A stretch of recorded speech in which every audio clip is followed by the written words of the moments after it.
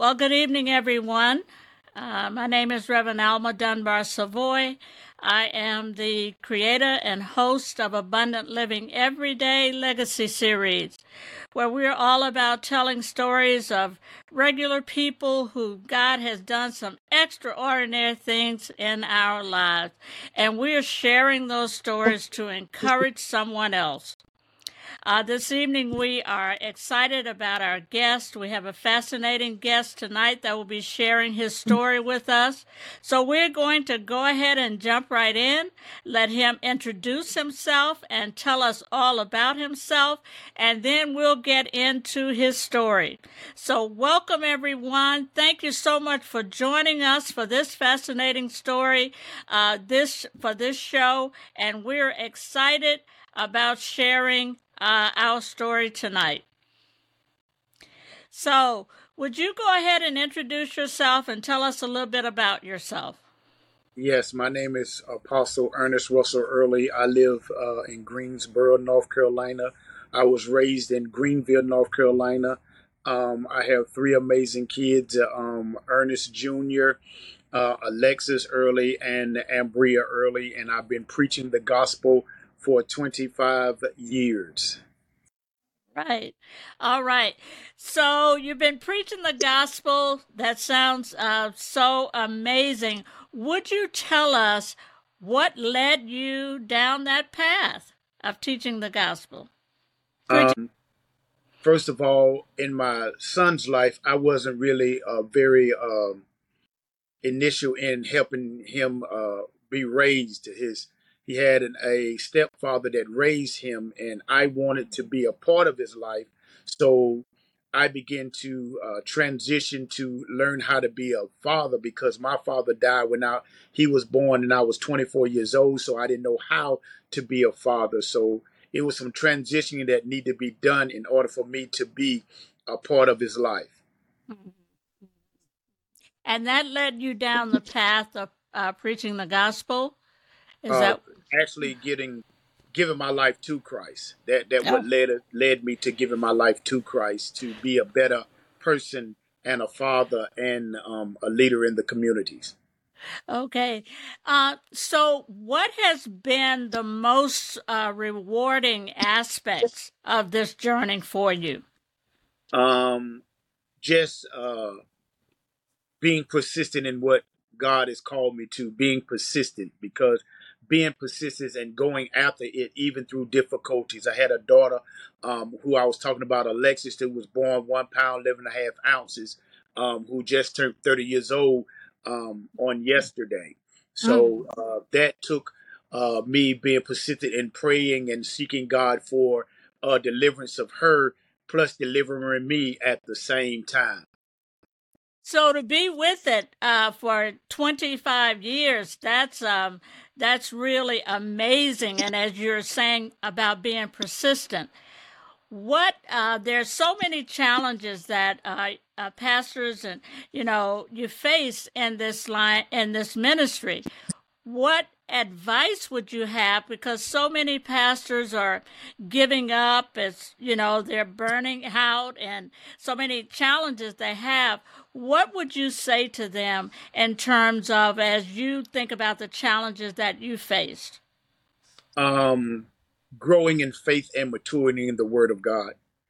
We have to grow in faith because of, he said, that faith as a grain of a mustard seed can move mountains, but as we gradually grow, our faith has to be stronger. So I had another daughter who is named Ambria, and we named her after a candle. So she's been a part of the light that has kept me going in the midst of adversity. I wanted them to see a different person in the light of a Christian father than being in the world. So it was very walking in faith was the main task that any individual that comes in contact with or in encounter with God, you have to grow in faith. Mhm. So, what is the main thing that you would say that has helped you grow in this faith? Uh, Staying in His Word. All When I right. first uh, became where I was studying to become a minister, I would have an hour lunch, and I would take 30 minutes of my time to eat the word, to stay in the word, and then I would eat my natural food. So I always stayed in his presence, and I separated myself from a lot of things. Okay. Are there specific lessons or insights that you would share as a part of your story that you would share with someone? Yes, I was a prodigal father. Everybody look at the prodigal son story as a son, but I Hmm. looked at it different because I have a book that should be published next year called "Saved but I'm Still Bound." Okay. So it's talking about the different challenges I face as a Christian and as a minister of the gospel. Because the prodigal son story to me was a prodigal father. I went out and I became the person that was not active in the lives of my kids in certain areas of their life. So I became the prodigal father. That's part of what we face, that we don't want to be transparent. And when we go through things, and a lot of time when we be transparent, some people can't handle it. So we Hmm. have to make sure we in with a mature individuals that understand that we have challenges, that we are not super Christians, that sometimes we the Clark Kent and not the Superman. So, as you talk about transparency, which is so important, are there other lessons or that you would share with someone that's that's a part of a part of your story? And, Yes, and ma'am. A okay, part of it is that, I mean, we have to make sure we know who we are called to.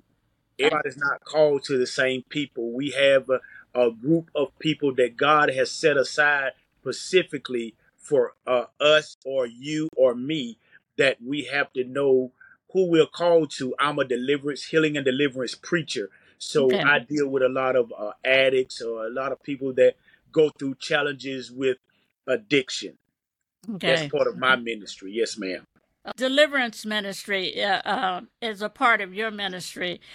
How would you say that is different from the I guess the typical ministry that we see, deliverance, because the addictions that you're talking about, the addictions and those kinds of things that people are suffering with today that need to be delivered from.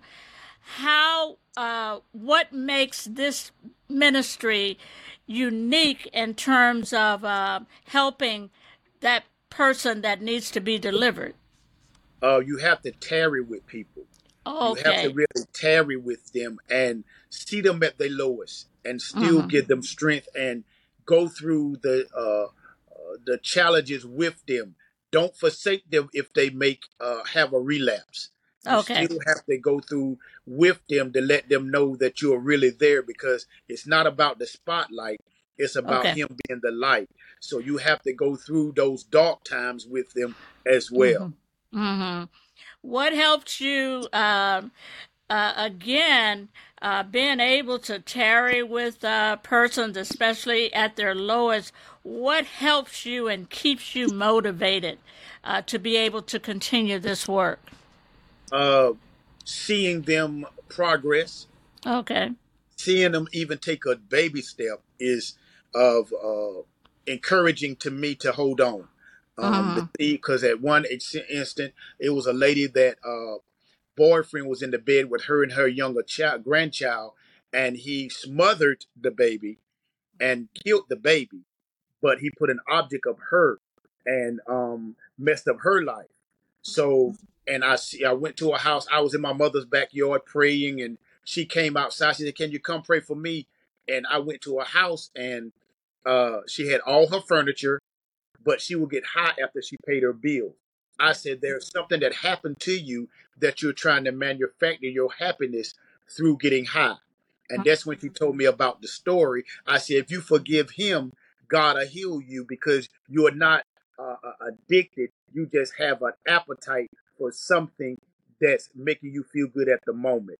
So once she did, got her deliverance, I gave her a Bible and I went to pray with her daily, to make sure that she was staying on the right track. And when she failed, I was there to encourage her to get up, because A lot of people, once they in the spotlight, they good, but when you get in those dark moments, that's when you really need the preacher. Not when you're in church, but outside of those four walls. That's when ministry really starts. Seeing people at their worst like that really takes a toll on you mentally. Yourself, you have to be really prayed up and motivated yourself. Are there other things that keep you motivated? Uh, well, when my mother was going through some transitioning, she was sick a lot in her latter years before she passed, and Mm-hmm. she would always encourage me to hold on. She Okay. said, "No matter what, baby, I'm gonna keep a smile on my face. I'm gonna be all right. If God come tonight, I'm okay. But I want you to be okay, even after my transition." So it was hard at the beginning, but I learned how to focus on what she said over what she was dealing with. All So you right. have to look at it from a different perspective. When Okay. people are talking, you need to hear the inner man more than the Okay. outward portions of the body. Are there specific scriptures or quotes that have really been instrumental in your life that have helped you that you would like to share? Yes, ma'am. My ministry is no weapon apostolic ministry. So Okay. Isaiah 54:17 is what I grab a hold to, that Okay. no weapon formed against you shall prosper, and every tongue that rise up in judgment shall be condemned.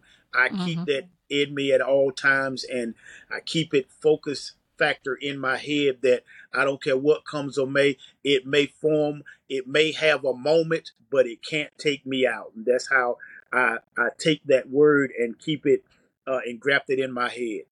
That is so good. That is so good. And thank you for sharing that.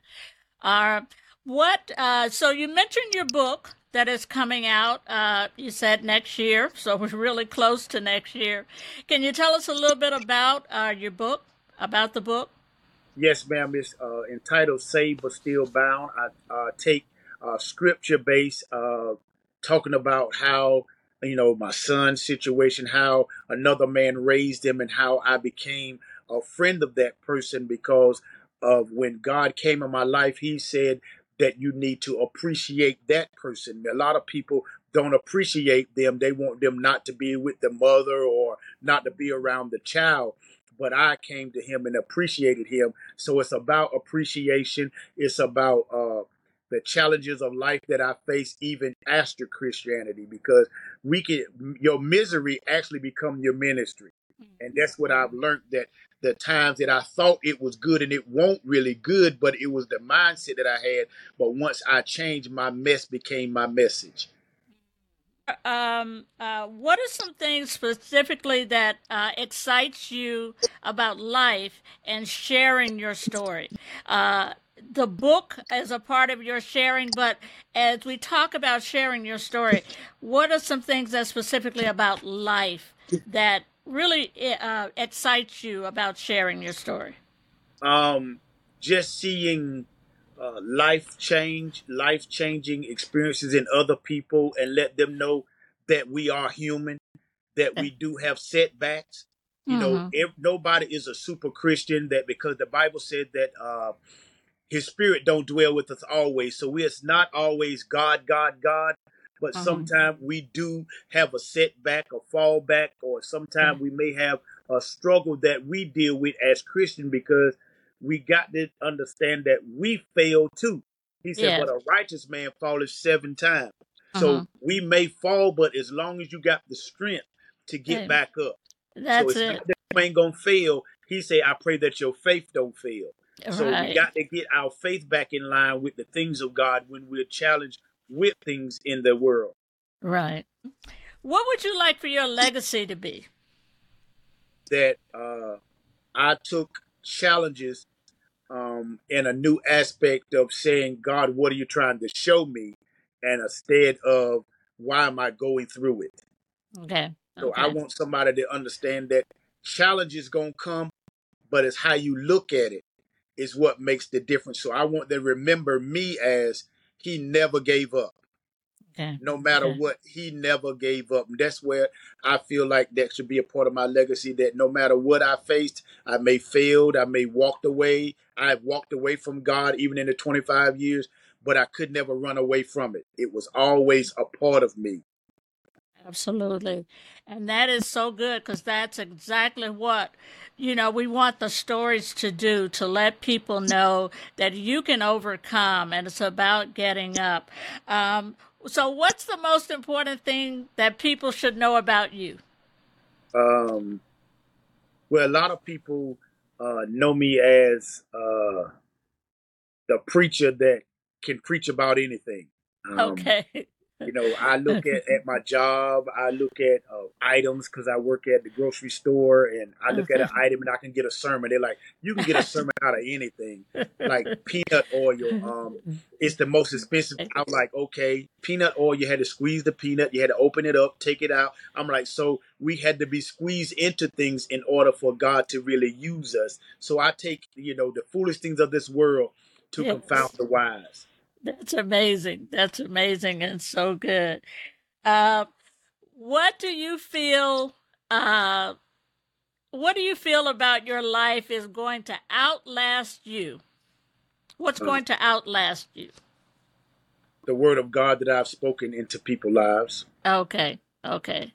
Now, Okay. people right now can remember something that I said 3, 4 years ago at a certain church. You said this that helped me back then, so Mm-hmm. I'm getting the answer to all the prayers and all the things that I did in my past with praying and preaching over people and giving them a word that Uh, who do you think your story is going to have the greatest impact on? the lost, the one that maybe were in church or maybe was in leadership or some type, but they failed and they feel like they can't get back up. Okay. Okay. Okay. To as we start to wrap up, our session for tonight, um, what what do you think? What do you think is going to um, be the most important thing that a person will take from this story tonight? That we all have challenges, Okay. Okay. no matter from the White House, I would say, to the trap house, to our individual houses. We all face something, but Okay. we may not expose it to the world, but we are facing something. We might cover it up with, a robe or a title or something. But in life, in reality, we face all of us are facing something even right now. And so, as we wrap up things tonight, tell us once again the name of the book, and when do you think that it will be coming out? The name of the book is Saved But I'm Still Bound. It should be out in February. And the reason why I picked February because I did my initial sermon February the 1st, 1998. My son was born February the 12th, amen, 87. And my mother passed in 2017. I believe that's the right year, but she died on the 4th, around the 4th or 5th. So I want to celebrate everybody and all that God has done within that month. That I didn't let the challenges take me out. And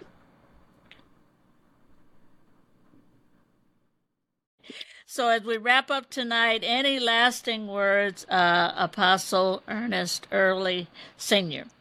Yes, ma'am. I would say to the world and to everybody that would watch this that never give up on yourself. I don't care how many people give up on you, but never give up on yourself because you the only one that you can't control. You can't control nobody thinking, what they say about you or nothing. Just remember that you cannot give up on yourself because you're the only one that you can control. And as long as you don't give up on yourself, the sky is the limit for you. All right. Well, everyone, there you have it. The story of Apostle Ernest Early Sr. sharing his story with us tonight on Abundant Living Every Day. Apostle, thank you so much for sharing your story with us tonight. Abundant Living Everyday Legacy Series, where we're sharing stories of ordinary men and women whom God has done some extraordinary things in their lives, and thank you for sharing with us what God has done in your life. We're telling stories on the Abundant Living Everyday Legacy Series, and so tonight, everyone, as the curtain falls on this story, please remember, there's a story, as you heard it from the apostle, in each and every one of us just waiting to be shared. And we're hoping that you will share your story with the world, generations to come, on Abundant Living Everyday Legacy Series, YouTube channel, and podcast. There you have it, everyone. Thank you so much again, Apostle Early. Again, everyone, thank you for sharing this story on Abundant Living Everyday Legacy Series. God bless you.